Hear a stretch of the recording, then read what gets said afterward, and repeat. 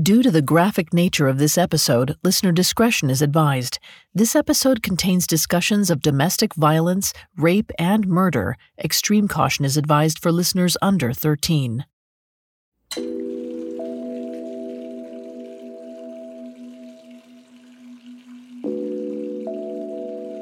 Late in the evening of March 20th, 1994, 81-year-old Ann Bryan ran a bath to soothe her broken ribs. She'd recently been in a car accident and was exhausted, but the hot water felt good on her aching body.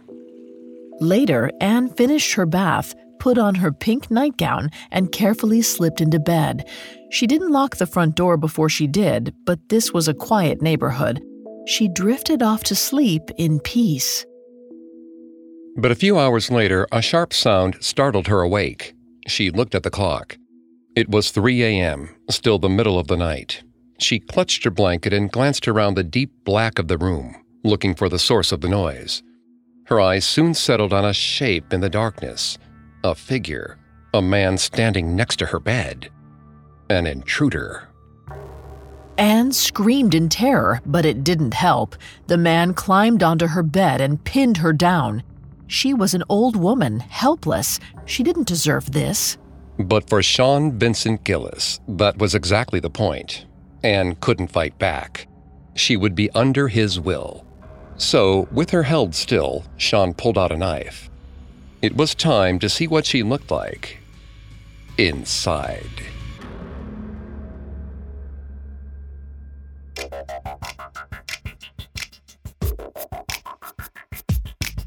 Hi, I'm Greg Polson. This is Serial Killers, a Spotify original from Parcast. Every episode, we dive into the minds and madness of serial killers. Today, we take a look at Sean Vincent Gillis, otherwise known as the other Baton Rouge killer. I'm here with my co-host, Vanessa Richardson. Hi, everyone. You can find episodes of Serial Killers and all other Spotify originals from Parcast for free on Spotify. In today's episode, we'll unravel Sean's complicated and painful childhood, his rageful father, and possibly codependent mother. We'll explore how these fraught relationships led Sean to struggle to connect with other people, and how it caused a loneliness that mutated into deep sexual frustration and a thirst for violence.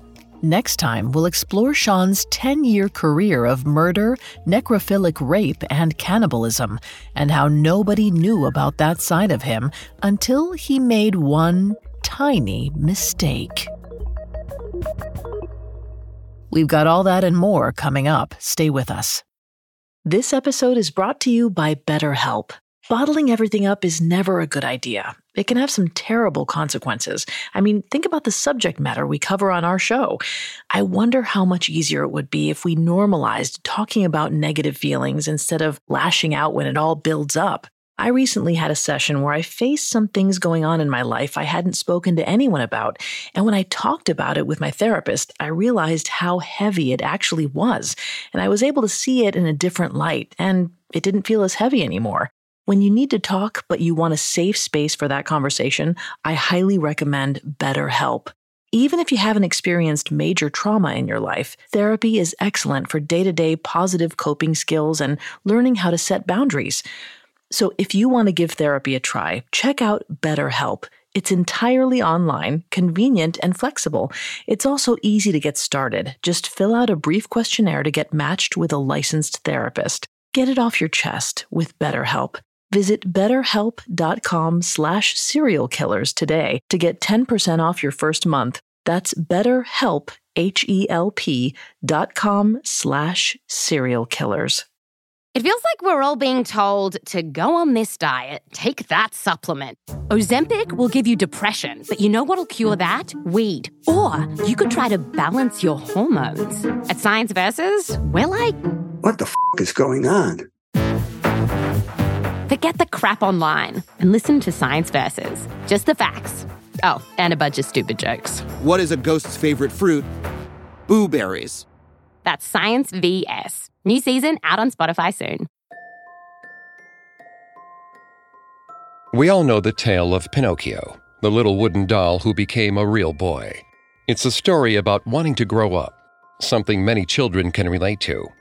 Kids can be jealous of the things that grown-ups have, cars or clothes or no one to answer to. The freedom of it all seems endless. Grown-ups also have romantic relationships. Children figure someday they will have these too. They will grow up, have their first kiss, their first love, maybe one day get married. And many do exactly that, or some version of it. But what if that's not how the story went? What if Pinocchio, instead of becoming a real boy, just got stuck? Everyone around him grew up, but he got left behind. How would he feel? And perhaps more importantly, what would he do? Sean Vincent Gillis was that kind of broken Pinocchio. Of course, not everything about Sean's life resembled Pinocchio's. For example, Pinocchio's father figure, Geppetto, was a kindly, loving woodcarver. Sean's father couldn't be more different if he tried. In 1963, Sean was a 1-year-old boy lying in his crib in Baton Rouge, Louisiana, when his father barged into the bedroom, angry and waving a gun. Norman's rage seemed directed at Sean's mother, Yvonne. He yelled at her, and when that didn't feel like it was getting his point across, he jammed the gun against his son's temple. That got Yvonne's attention, and she sprinted to the doorway, wide-eyed with terror. Norman shouted again, threatening to shoot her and the boy, too. Yvonne wasn't going to let that happen. She bull-rushed Norman and wrestled him for the gun. Somehow, she pulled it from his hands without it going off, raced to the bathroom, and locked herself in, pocketing the weapon. Then she climbed out the window, got down to the street, and ran to a neighbor's house to call Norman's father. But she'd left Sean all alone with Norman. Norman's entire adult life had been a spiral of mental health struggles and binge drinking. He was a human time bomb, and that night, he detonated right in front of his son. Vanessa's going to take over on the psychology here and throughout the episode. As a note, Vanessa's not a licensed psychologist or psychiatrist, but we have done a lot of research for this show. Thanks, Greg. Although Sean was only 1 at the time of this incident, studies have suggested that infants may be more susceptible to negative effects from severe emotional trauma, such as domestic violence. In particular, some of those affected infants have shown impact on the emotional and physical development of their brains as they grow. While Sean was certainly too young to understand how close he came to death, he was likely extremely distressed by his father's rough handling, his parents fighting and screaming, and Norman's threats. It's a lot to handle for anyone, let alone an infant. We don't know exactly what happened in the minutes after Yvonne left the house, but they were likely long and painful for Sean. He was a helpless baby, left alone with his rageful father. Eventually, Sean's grandfather, Norman Sr., arrived and led Norman out of the house as Yvonne was able to safely return. When back in the house, she held Sean to her chest and promised him everything would be all right. He was her little boy. Norman didn't return home after that night, which left Yvonne to raise Sean by herself. With no one to help provide for her son, the now single mother relied solely on her job writing advertisements for a local television station. It was a good job, but not a great one. Money was always tight, as Norman couldn't always pay child support. He spent much of his adult life institutionalized, but Yvonne always made ends meet and tried to make Sean's life enriching and fun. Sometimes she took him to work with her, showing him the bustling television studio with its production equipment and busy people. At home, she read to him, often from her collection of classic literature. When Sean was around 10, she bought them a new house on tree-lined Bergen Avenue near Louisiana State University. All through his childhood, Yvonne worked hard to give Sean a happy, healthy childhood. Except Yvonne never dated or remarried while Sean was growing up. The only man in her life was her son, just like she was the only woman in his life.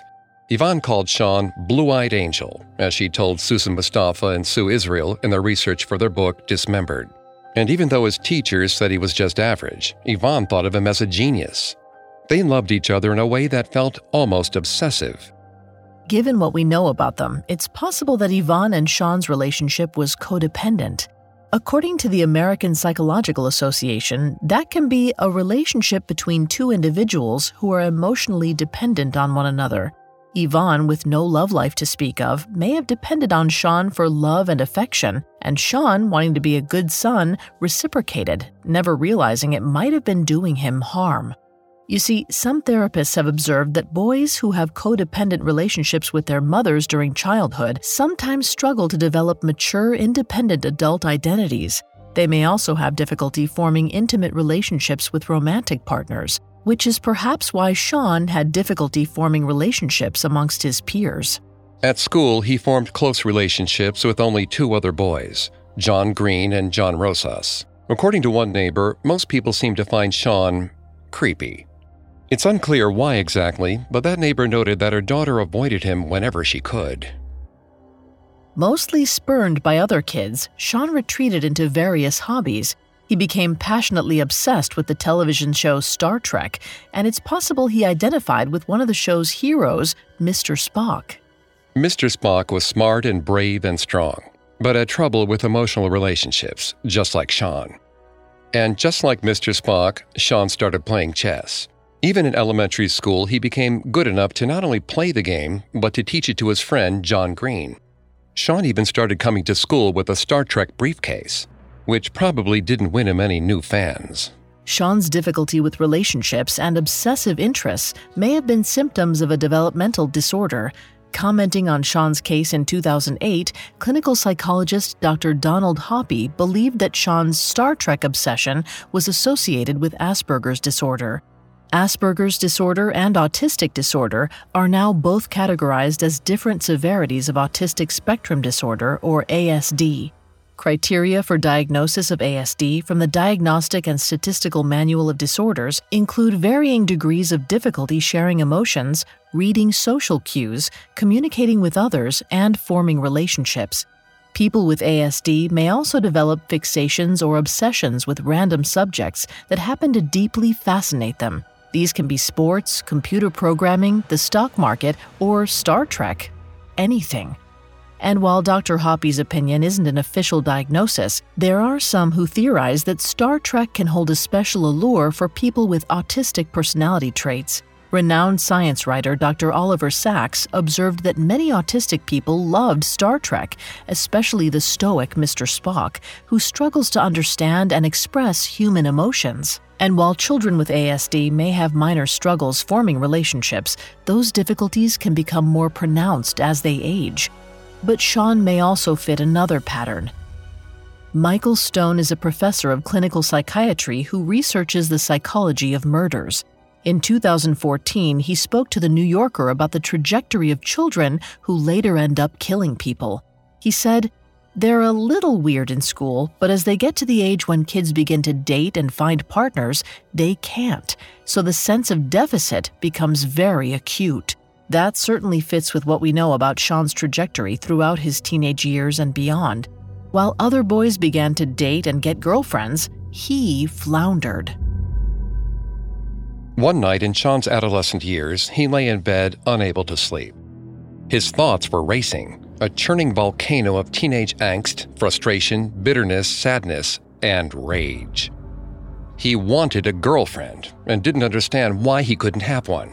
He lay in bed for hours, staring at the ceiling and stewing. His frustration might have been lessened were it not for his mother's religious teachings. Yvonne was devoutly Catholic and had possibly taught Sean that masturbation, fornication, and looking at pornography were all sinful acts. By 3 a.m., he had had enough. He threw off the blankets and stormed out of bed and stomped into the front yard. He paced back and forth in front of the family's tin garbage cans, fists clenched and muttering to himself. Then he whirled and punched a garbage can. It clanged. He punched it harder. It clanged louder. He punched it again, over and over and over. He beat the garbage cans and screamed into the air. Some of Sean's neighbors were awoken by the noise and staggered into the street, exhausted and confused. No one could understand what the Gillis boy was doing in the middle of the night, beating up the trash cans. Finally, someone got Sean's attention and asked him what was wrong. Sean stopped, fists clenched, chest heaving as he sucked air into his skinny frame. He told them he was mad because he couldn't get a girlfriend. It wasn't a completely odd thing for a teenage boy to say, but his reaction definitely seemed extreme. Eventually, Sean calmed down and went back to bed, and so did his neighbors. But Sean's problem hadn't gone away. He wanted a girlfriend, and he just couldn't get one. His frustration boiled, his mind cracked. No girl alive would love him, would spend time with him, would even touch him. So maybe what he needed wasn't a living girl. Maybe he needed a dead one.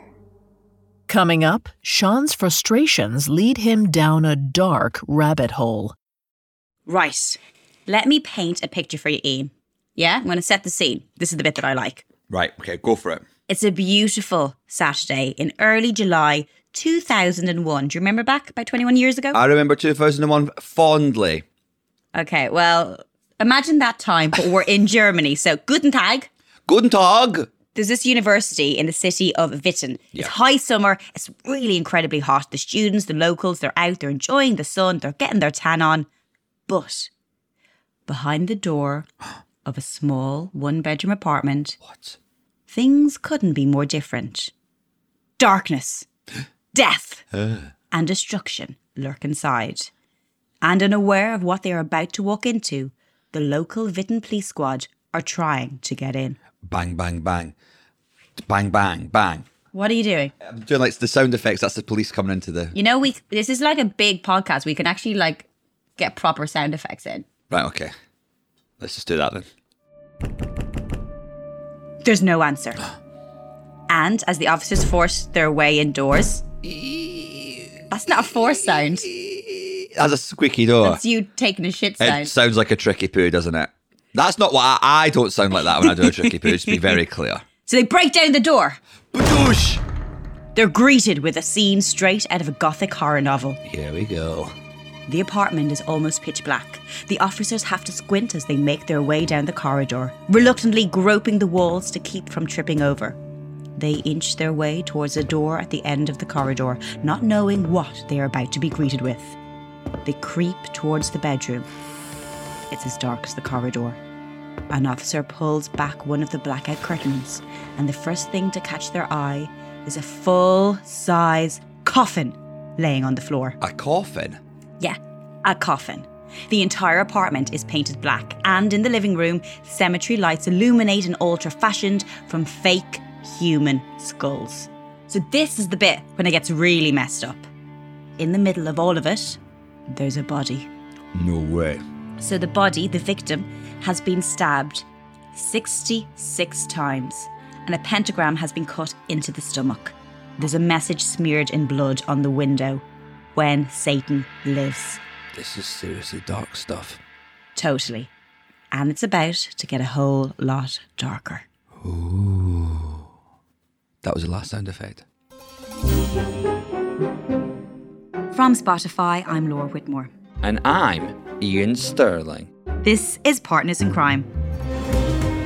Every week we rifle through the case files of some of the most infamous, fascinating and bizarre crimes in history. So if, like us, your perfect date night involves turning down the lights real low, cozying up on the sofa and delving into the depraved minds of some seriously messed up criminals, you're very much in the right place.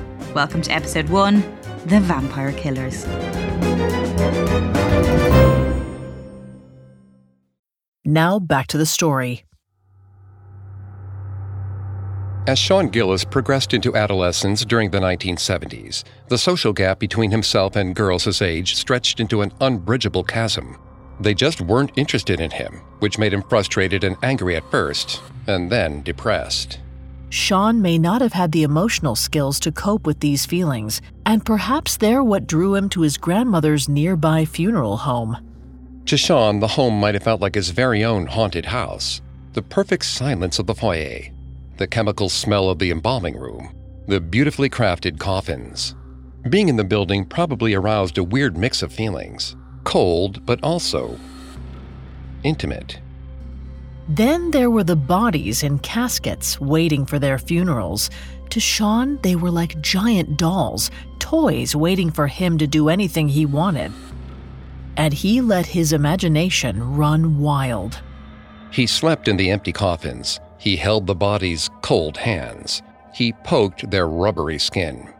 Sometimes he fondled their bodies. These corpses may have given Sean what he had always wanted: unresisting female partners.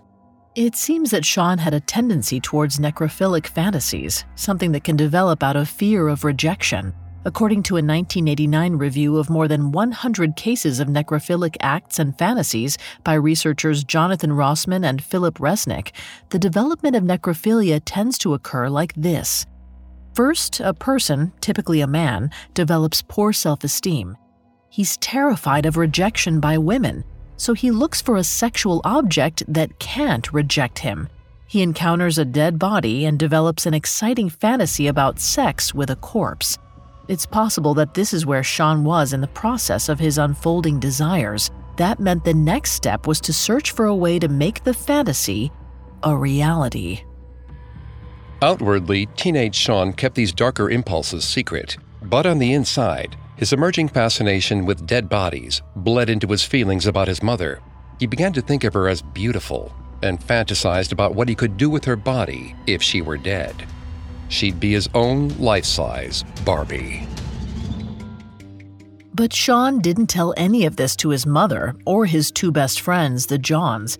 Instead, he carried on with his relatively normal life. The three boys went to the mall, they hung out and talked about girls, they watched TV. But soon, other teenage impulses started bubbling to the surface. Sean and the Johns began drinking and smoking pot together, though Sean seemed to like it more than his friends. Later, he made a habit of driving them out to private properties for the thrill of trespassing. We don't know much about this period, but perhaps Sean's desire to grow up made him eager to test boundaries and limits. Then again, maybe he saw drinking, smoking, and trespassing as a way to connect with his friends before life took them in different directions. That moment was fast approaching. 1979 was the beginning of Sean's senior year, which meant graduation was just around the corner. This was Sean's coming-of-age moment after the veritable obstacle course life had thrown at him. His toxic, absentee father, his possibly codependent mother, his struggle to form intimate relationships, and his latent necrophilic impulses. After all of that, graduation was an opportunity to leave everything behind and step into the world of adults. It was time for Pinocchio to become a real boy. But then, Sean's grandfather died, and it was a hard loss. Norman Sr. had been a kind, steady presence in Sean's life since he was a baby, and if his grandfather's death wasn't enough to deal with, the teen was hit with another unexpected shock. His father was coming home for the funeral. Norman hadn't been to Baton Rouge for 16 years. After he'd left the family's home, he'd been institutionalized 19 times, diagnosed with 7 different mental conditions, and survived several suicide attempts. But by 1979, Norman's life was more stable, and he decided that he and his son should get to know each other. So, when Norman flew to Louisiana for his father's funeral, he and Sean spent some time together. It was a bit awkward at first, but Norman continued visiting Baton Rouge, and the two started to build a relationship. When Sean graduated high school the following year, he could look to the audience and see his parents, both of them, sitting together, cheering him on. Unfortunately, the feeling of family pride didn't last long. That night, Sean was relaxing at home when he got a call from his dad. Norman was in intensive care at a local hospital after a hallucinatory episode while out drinking. He didn't mention that to Sean and said it was nothing to worry about, but that he might be there for a while. He asked Sean to collect his things from his hotel in the French Quarter of New Orleans. Sean agreed and asked the Johns to go with him. The 3 teens drove to New Orleans and found Norman's room in a small inn. But as they were packing up his belongings, they found a stack of photographs next to his bed. All images of men in explicit sexual positions. In 1980, society was much more close-minded about queerness than they are today, and given Sean's mother's Catholic faith, it seems likely that he'd been taught that being gay was a sin. So it's hardly surprising that the teenager felt shocked, angry, and betrayed when he realized what the photos meant about his father. After that, he never wanted to see Norman again. So, a day that was supposed to mark Sean's transition from childhood into adulthood instead signaled the beginning of a backslide. He returned to the bad habits he'd picked up in recent years, smoking, drinking, and exploring others' property. At some point later that year, he was arrested for the first time for criminal trespassing. After that, he did, well, nothing. He could have moved out of his mom's house, but he didn't. He took some computer classes and could have pursued a career in computers, but he didn't. Whatever modicum of pride Sean felt in himself, his family, and his masculinity, the revelation about his father's sexuality seemed to shatter it. As he moved into his 20s, Sean spiraled. He worked unskilled jobs. He drank. He smoked pot. He obsessed over Star Trek. He hung out with the Johns. His emotional and intellectual development just stopped. 12 years went by this way. For all that time, Sean stewed in his loneliness and his inability to get a girlfriend. It was a constant loop that seemed doomed to repeat endlessly, unless something shook things loose. That shakeup came when Sean was almost 30. In 1992, his mom got a job in Atlanta and announced that she was moving away. She said he could stay in the house and she would continue to pay the mortgage. But she was leaving. And then she left. Just like that. Suddenly, the only woman in Sean's life, the only woman who had ever really been in his life, was gone. He felt abandoned and bereft. Now, living alone for the first time, he leaned even harder on the crutches that had kept him going until now. Star Trek, alcohol, weed, and his computer. Sean had owned a computer for years, but it had never been anything other than a fun toy. But in the early to mid-1990s, the computer became more like a powerful drug. That was when he first experienced the internet. Sean was entranced. At some stage, he discovered internet pornography and looked at it often. But he didn't settle for just any porn. He sought out fetishized photos of dead women. It was better than his days at his grandmother's funeral home had ever been. And the disturbing images were at his fingertips whenever he wanted. Given Sean's solitary, sheltered lifestyle, it's not surprising that internet pornography was so alluring to him. A 2021 study published in Frontiers in Psychology found that people were more likely to look at internet pornography because they were lonely, bored, and/or sexually aroused. The study also found that compulsively viewing internet pornography when feeling lonely correlated with increased feelings of depression, anxiety, and stress. It's possible that Sean turned to internet pornography to relieve his negative emotions about his mother moving away, but the habit likely made those feelings worse. Finally, Sean couldn't take it anymore. He was so frustrated and angry at his mom for abandoning him, and the loneliness felt crushing. The alcohol and weed weren't numbing his feelings enough, so he decided that he needed a woman. The porn wasn't cutting it anymore. He needed a body, a flesh and blood woman. So he left the house to find one. Coming up, Sean's fantasies lead to murder. Now back to the story. In 1992, 30-year-old Sean Vincent Gillis was upset and alone. His mom had left him, and he was stifled by his lifelong inability to connect with other people. Sometime after Yvonne moved, he left the house, and it seems that he went looking for a woman. However, we don't know exactly what his intentions were. Maybe he planned to peep in some windows, perhaps catch a couple in an intimate moment, or find somewhere to break into. Then again, maybe he had something much worse in mind. One night, he crept into his next-door neighbor's backyard and peered inside the house. The lights were on, and Sean could see the young woman who lived there. Excitement building, he moved in for a closer look. But he got too close. The woman saw him and called the police. The threat of arrest looming, Sean retreated back to his house. Later, when a police officer knocked on Sean's door to ask about the complaint, Sean admitted he'd been in the backyard, but claimed he was looking for his cat. The cop was skeptical, but all he could really do was arrest Sean for some outstanding traffic violations. He was released a few hours later. The shame and humiliation must have weighed on Sean. He had looked at a woman, just looked at her, and she'd had him thrown in jail.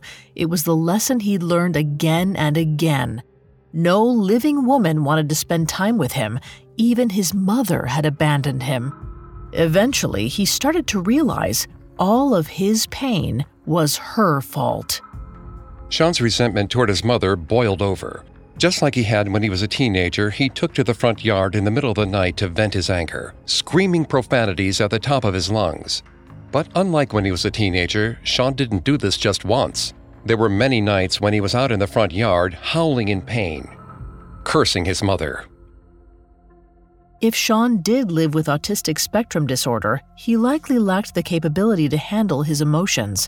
A 2013 article in the Journal of Child and Adolescent Psychiatry states that ASD is associated with amplified emotional responses and poor emotional control. So it's possible that this could have followed him into adulthood. But shouting in the front yard didn't solve Sean's problems, just as it hadn't when he was a teen. Nothing brought him relief. Not even pornography. And yet somehow, as he was entering a dangerous spiral, life presented Sean with a chance at a normal, healthy, romantic relationship. In March of 1994, a friend brought 31-year-old Sean to a convenience store. She wanted him to meet someone. When they entered, Sean's friend introduced him to the woman behind the counter. Her name was Terry, and the two of them apparently had a lot in common. Sean looked at the woman behind the counter. She was tall, blonde, attractive. There was no way she'd go for him. Terry was finalizing a bad divorce and looking for some fun. In front of her was a slight man with a messy, boyish side part, large glasses, and a short beard. Not exactly what she had in mind.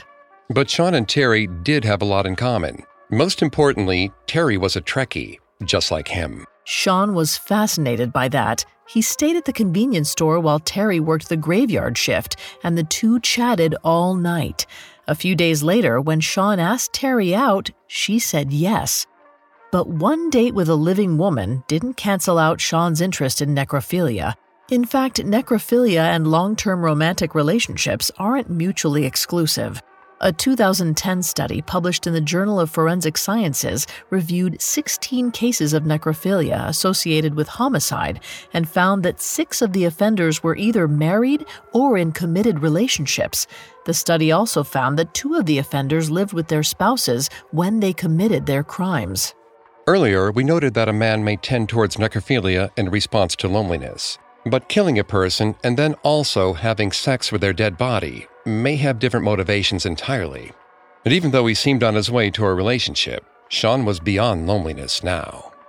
Research suggests that necrophiliac killers don't just want to have sex with a dead body. Some just want to degrade the victim. Others may want to demonstrate their disdain for society's acceptance to show that they don't care what anyone thinks of them. For Sean, it seems necrophilia was no longer about getting a girlfriend. It appears it was about his deep-seated rage. And in his mind, there was only one way to express that emotion: violence. On March 20th, 1994, Sean went out on the prowl. He had no plan. He didn't know who he was looking for. And he didn't know what he would do when he found her. He just knew he had to do something. About a block from his house, he came to St. James Place, an assisted living facility. It was right across the street from the convenience store where Terry worked, and it was a veritable buffet of potential victims. Sean carefully circled the perimeter of the facility, checking windows, trying to recreate the feeling of voyeurism looking at internet pornography gave him. And then, through an open curtain, he spotted Anne Bryan. Anne's apartment was tidy in a way that felt familiar. She kept a nice home, like Sean's house had been when his mother had lived there. She was a mother. There were photos of her children and grandchildren around the apartment. There was also a Bible on the coffee table, which meant she was religious, also like Yvonne. Sean watched in silence as the 81-year-old woman went about her evening. She drew a hot bath, slipped out of her clothes, and carefully lowered herself into the steaming water. He stared as she washed, as she relaxed in the water for a few minutes. Sean was enthralled as Anne emerged from the bath and dried off. He watched her slip into her pink nightgown, get ready for bed. Sean was aroused. Here was a woman so much like his mother, but in his eyes, she was damaged. She was weak, broken, just like him. As he stood there thinking about that, he knew he needed to get closer to her. He wanted to attack her. He circled to Anne's front door and found it unlocked, so he tiptoed into her apartment, made his way to her bedroom, and stood in the dark, watching her sleep. He waited for a long while, thoroughly enjoying the thrill it gave him. By 3 a.m., Sean was ready to do what he had come to do. He approached Anne's bed. But he made a noise and accidentally woke her up. Sean saw her move, saw her eyes settle on him. He touched her and she screamed. He climbed on top of her, tore at her underwear, and she kicked. Sean was terrified. The screaming, the kicking, the physical closeness, it shocked him. He'd never had a human interaction like this. Anne Bryan was not a dead body in a funeral home or a picture on the internet. She was a living, breathing human being, and she was fighting for her life. He was totally unprepared for the experience. Whatever his intention had been earlier, there was only one thing he could do now. He had to make the screaming stop. So Sean pulled out a knife and stabbed her multiple times. The attack became easier as Sean continued, and he might have felt a sense of accomplishment. Eventually, Anne stopped kicking, stopped moving. She had given up, and maybe Sean felt redeemed after decades of rejection. Finally, Sean cut Anne's throat so deeply, he nearly decapitated her. And then, she was dead. All his to play with. What he did next was like something out of a grotesque slasher film. We'll spare you the details, but suffice it to say that Sean mutilated Anne's body in a haphazard, curious fashion, like an animal playing with its food. Sean finished by posing her body. He kept her legs on the bed, put her torso on the floor, and cut her nightgown open to reveal everything he had done. From what we know, Sean went home right after he left Anne's house. He returned to his life as if nothing had happened. The next day, it was like his usual routine. He may have drank, smoked, and thought about Star Trek and internet pornography. Maybe he even thought about calling Terry. When staff members found Anne the next morning and called the police, Sean wasn't even thought of as a suspect. If anyone thought of him at all, it was just as a slightly odd kid down the street. But he was anything but, and even after what he'd done, his violent impulse was still there, though now it lay dormant. It would be back soon, though, with a vengeance.